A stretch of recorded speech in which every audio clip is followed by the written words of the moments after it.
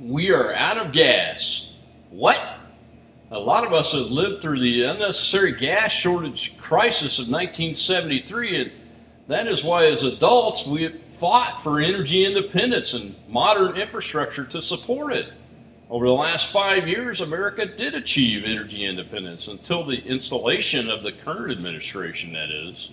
The first thing the current installed president did was cancel the Keystone Pipeline, killing thousands of high-paying blue-collar jobs and stopping its energy infrastructure improvement construction. Unfortunately, the current administration forgot to pay attention to cyber defense while they were busy chasing down blue-haired grandmothers who might have trespassed on January 6th, and now the Colonial Pipeline is shut down due to a cyber attack. Don't think it's serious? North Carolina has declared a state of emergency due to a shortage of gasoline, and we see reports of shortages in Virginia, Georgia, Massachusetts, New Jersey, essentially the eastern seaboard and southeastern states of the United States. It seems like we're back in 1973, as we're also seeing gas prices rise precipitously in the affected areas. Gas prices in the U.S. have hit $3 a gallon at gas stations, and experts warn that they would rise further as the U.S. largest fuel pipeline remains offline following this cyber attack. Colonial is the largest U.S. refined fuel pipeline operator.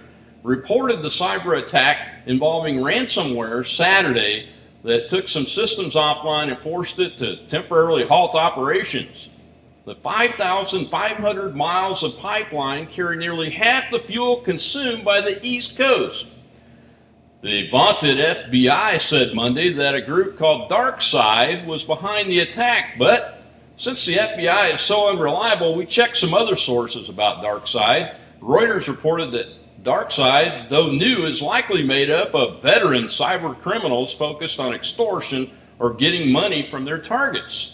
The group reportedly has a code of conduct explaining which groups, such as schools, hospitals, and hospices, that it will not target based on its principles, Bleeping Computer reported.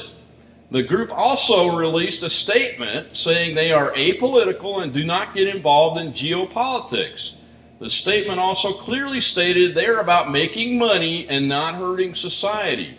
Well, I've got some messages for these criminals. First, DarkSide. This damn shortage is hurting the working poor first. These things always do. So good job on not wanting to hurt people.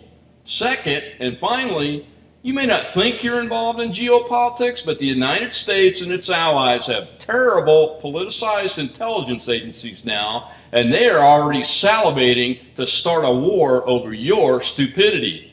You don't believe me? Look what the warmonger U.S. administration is already saying, nuancing their language to keep their options open.